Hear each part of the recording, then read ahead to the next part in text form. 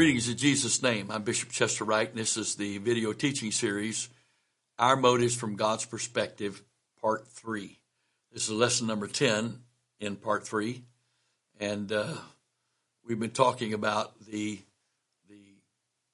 delivered life, the life that has pure motives, the life that's been delivered from self and from flesh and is now being lived, our life that's being lived because Christ is living in us, and we are living by the faith of the Son of God being lived through us.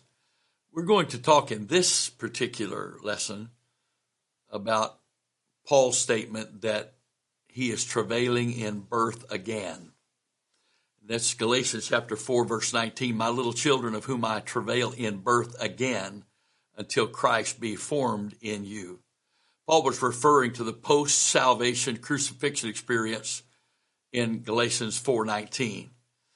He declared to the Galatians that there was some experience with God that he travailed in birth again for them to receive, that would cause Christ to be formed in them.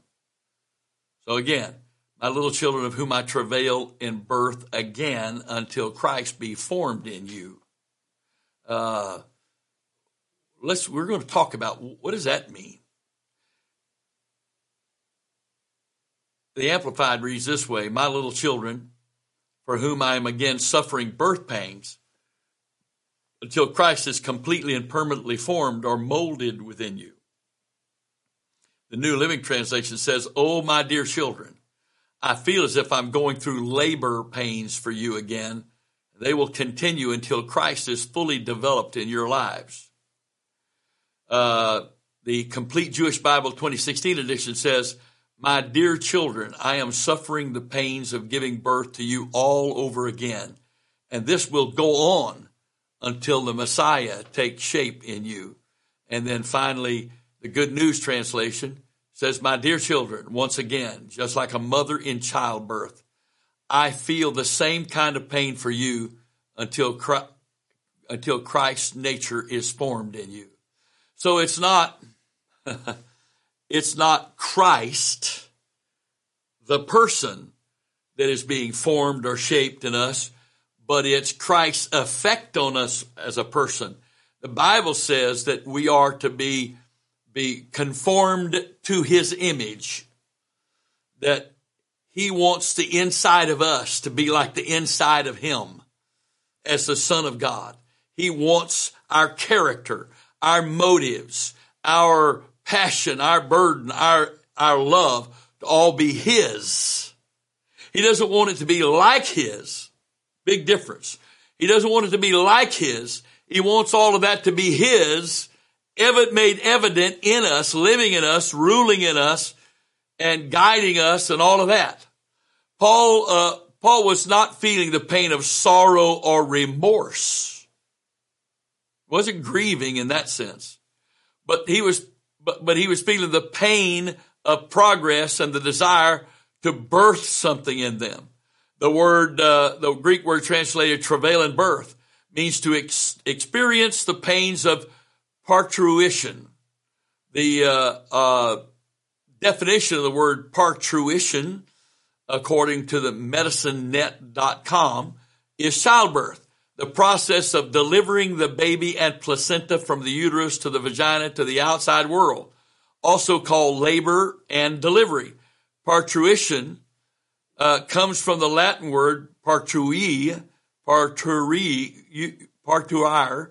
whatever that is, Parturire, to be ready or to bear young, and is related to partus, the past participle of pare, which means to produce. So Paul was feeling the burden, the desire, the ministry, the prayer, the teaching, the urgency to see the Lord Jesus Christ manifested as living in them by his character, his faith, his motive, his life, his priorities, etc., etc., etc., etc. Again, Thayer says the word travail in birth means to feel the pains of childbirth, to travail. Now, there is another word here of very critical importance. He said, travail in birth again. Okay. According to Thayer's, this means anew, a renewal or repetition of the action. So Paul is saying, this isn't the first time that I have travailed in birth for you. I have travailed in birth for you to be born spiritually. But now I'm travailing in birth again until you've become fully the person God has intended for you to be. Wow. And he said, I'm travailing a birth again until. The word until is actually a translation of two different Greek words. One means up to a certain point as a preposition of extent denoting the terminus, according to Strong's. Thayer says it means as far as or until. And the other is the Greek word, according to Strong's, it means at which place, where. So there is a place and time that Paul is going to travail in birth again. So there was a definite expectation of something that was supposed to happen in them because of Paul's prayer and ministry to them. His love for them, praying for them with urgency that this would happen. Now, that Christ would be formed in you. The word Christ, of course, is the anointed one. And we know from John 1 that the Word, the Logos, is God, and the Logos was God, and the Logos was with God, and the Logos, 1 John 1:14, the Logos was made flesh and dwelt among us. And we beheld his glory, the glory as of the only begotten of the Father, full in grace and truth. So the Logos was then the Logos was the sperm, the seed from God the Father that impregnated the egg of Mary in her womb. And that body was then formed from that union of man and God. And the body was formed. And then the child was born of a virgin, a woman that had never known a man. And he grew. And then he ministered, and then he was crucified, dead, buried, and ascended into heaven. So Christ being formed in us is not talking about the man Christ being formed in us. That's not possible. He's sitting on the throne of the universe, according to Ephesians chapter 1 and other places. So when Paul said he was travailing in birth again for Christ to be formed in us, the forever settled word, the Logos, the plan of God, the will of God, the purpose of God, all of that, everything that made God God from a thought standpoint, from a perspective standpoint, a principle standpoint, a character standpoint, all of that was included in Logos. And then the Spirit of God came upon that man, that Logos made flesh, and anointed it. But he didn't stop there. Jesus said, I am in my Father and my Father's in me. So the Spirit of the Father came on him and anointed him, but the Spirit of the Father also indwelt him as the only visible representation of the invisible God, according to Paul in several places, especially Colossians 1. And so if he is the image of the invisible God,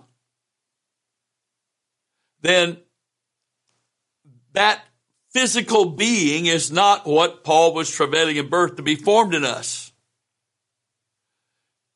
He wanted, and we'll look at other verses here in a little bit, about the mind of Christ, the thoughts, the motives, the attitude, the spirit, the submission, the obedience, the commitment, the sacrificial attitude, all of that, the servant's attitude. And he said, I've come to serve you. He said that. You're not serving me, I'm serving you. And those that are mine will do the same thing I've done. So this is really critical to get here. This is not talking about coming to a place that we are experts in somebody's doctrine. It's not talking about being religiously faithful to God.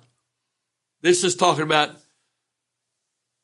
the plan, the purpose, the will of God, the character of God, all of that being fully formed and developed in us. Paul said in Colossians 3, verse 1, set your affections on things above, not on things of the earth. And then verse 3, he said, but ye are dead and your life is hid with Christ in God. That's what God wants for us. It's Christ, Colossians 1, Christ in you, the hope of glory. The Word is in us and the Spirit is in us. Those are the two key elements that made up Christ. The Word, the Logos of God, and the Spirit of God. Both of those things in us, in the same relationship in us as it was when he walked the face of the earth, which is the Word of God is being manifested and made known to the world by the Spirit of God. And the Spirit of God is manifesting, in harmony with the Word of God. Just like my body and my soul have to be together for me to be alive and one. You can say, well, you can go to a funeral and say, that's his body. Well, that's not me. That's only the body. My soul is someplace else. So when all of this comes together, all that made him Christ comes together in us and abides in us, then we're fully formed, and Paul has reached the place and time that he's praying for. Now, he said he travailed in birth again for us till Christ be formed in us. The word form means to fashion. It's morpho. It's derived from the same base as morphe, which means to shape, which means shape or nature. And both of them come from the base of the word meros, which is portion or share. And Thayer says it means part, or part due or assigned to one, lot or destiny. So Christ being formed in us means he is creating us and shaping us into what he's intended for us to be, so that he can fulfill through us his pre-planned part for us, his destiny for us. Vine says the word means this, not to the external and transient. It refers not to the external and transient, but to the inward and real. It is used in Galatians 4:19, which we're reading, expressing the necessity of a change in character and conduct to correspond with the inward spiritual condition, so that there may be moral conformity to Christ. Amen.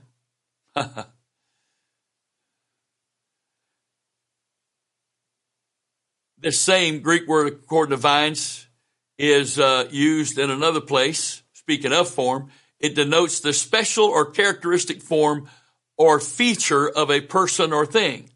An excellent definition of the word is that of Guilford, and I'm reading Vines quoting Guilford, whoever that is. Morphe is therefore properly the nature or essence, not in the abstract, but as actually subsisting in the individual and retained as long as the individual itself exists. Thus, in the passage before us, in the form of God, is the divine nature actually and inseparably subsisting in the person of Christ. For the interpretation of the form of God, it's sufficient to say that it includes the whole nature and essence of deity and is inseparable from them, since they could have no actual existence without it. And that it does not include in itself anything accidental or separable, such as particular modes of manifestation or conditions of glory and majesty, which may at one time be attached to the form or at another separated from it. So the true meaning of morphe in the expression form of God, which we will read in a few minutes in Philippians 2, is confirmed by the recurrence in the corresponding phrase form of a servant. It is universally admitted that the two phrases are directly antithetical and that form must therefore have the same sense in both. So what is the form of a servant? The attitude of a servant. The willingness to serve of a servant. The humility of a servant, et cetera, et cetera, et cetera. It is the will of God for this to be formed in us. For Christ to be formed in us. Whatever Christ is in the earth to us today, because the person of Christ, the body of the man Christ Jesus, sits on the throne of the universe. Now the church is the body of Christ in the earth. Shouldn't God be able to expect that the body of Christ in the earth would be consistent with and in harmony with what the head was and is as Christ? What he was as Christ on the earth and what he is now as the head of Christ on the earth, the head of the body. Shouldn't the body be consistent with the head? Shouldn't the body be in harmony with the head? Shouldn't the body be in submission to the head? My hand does not do what it wants. If I had a sickness or disease or a condition that causes the hand to do what it wanted to, it would be outside of the control of my mind. But the fact that I'm sitting here and my hands don't move except as my brain consciously or subconsciously tells them to move. My whole body is in submission to my mind, my head. My mind thinks because my head says, the head, me, the soul of me says, think. My heart beats because the head sends signals to beat even without me thinking about it. I breathe without thinking about it because the mind says you need a breath. I eat because my head says you are running low on energy, you need something to eat. So everything must be submitted to the head. So this must be formed in us. The preposition in, the Greek preposition translated in, and Christ be formed in you, this preposition denotes a fixed position in place, time, and state, or by implication, instrumentality, or a relation of rest. So, that Christ be formed in you, that Christ is in a relation of rest. This word in is often used in compounds with substantially the same import, rarely with verbs of motion, and then not to indicate direction except elliptically by a separate and different preposition. So, Christ be formed in you. This is a destination and a situation where there would be a condition in existence, a fixed position, a relation of rest. Could also be the instrumentality to help us get to that fixed position. But in this particular state, that Christ be formed in us, it is Christ, the head, external to us, and the Spirit of Christ within us that is working with the Word of God to form in us all of these things that are necessary for us to be conformed into His image. Now, another place to look at this would be Romans chapter 12, verses 1 and 2. Paul said, I beseech you therefore, brethren, by the mercies of God, that you present your bodies a living sacrifice, holy, acceptable unto God, which is your reasonable service. Be not conformed to this world, but be ye transformed by the renewing of your mind, that ye may prove what is that good and acceptable and perfect will of God. We Pentecostals have a tendency to focus on having a clean heart, and I have no question that a clean heart is very important. A clean heart is important to our relationship with God. But our growth and change is not a product of a clean heart. An unclean heart can prevent growth and prevent change, can prevent us from becoming what Christ would have us to be, could prevent Christ from being formed in us. All of that's possible. But Paul said, be not conformed to this world, but be ye transformed by the renewing of your mind, by the renewing of your thinking, by thinking Christ's thoughts. That's how we're supposed to grow in God. Now, this is an amazing word, transform here. It is the Greek word from which we get the English word metamorphosis. And if you studied any kind of biology in high school, you probably remember the term, whether you can specifically define it or not. You can define it, but you know that it has something to do with butterflies. Yes. So God, who created the butterfly and how a caterpillar could become a butterfly, takes that as a natural example that we are aware of. How a caterpillar that is so deliberate and slow crawling along a branch and constantly eating with all of those legs spins a silk cocoon around itself. And over a period of time, and I didn't have the time to look that up, I don't remember. It's more than a few weeks. It's probably less than several months. But during that period of time, changes take place in the body of that caterpillar. The cocoon is not the caterpillar.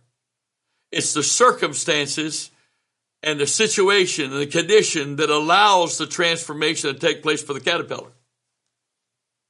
And inside that cocoon, according to God's divine plan, this creepy, crawly caterpillar becomes a beautiful butterfly.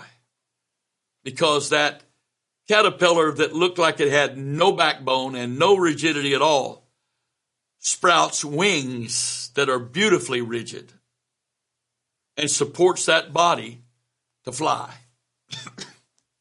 Now, I've had been places a couple times with my wife where there was a butterfly museum, a living butterflies, and you'd go in there and they make sure that you went in and you were very careful, you didn't step on anything, and also leaving, they would have a room. One place we went and had a room. You left the area where the butterflies were, and you came in this airlock room.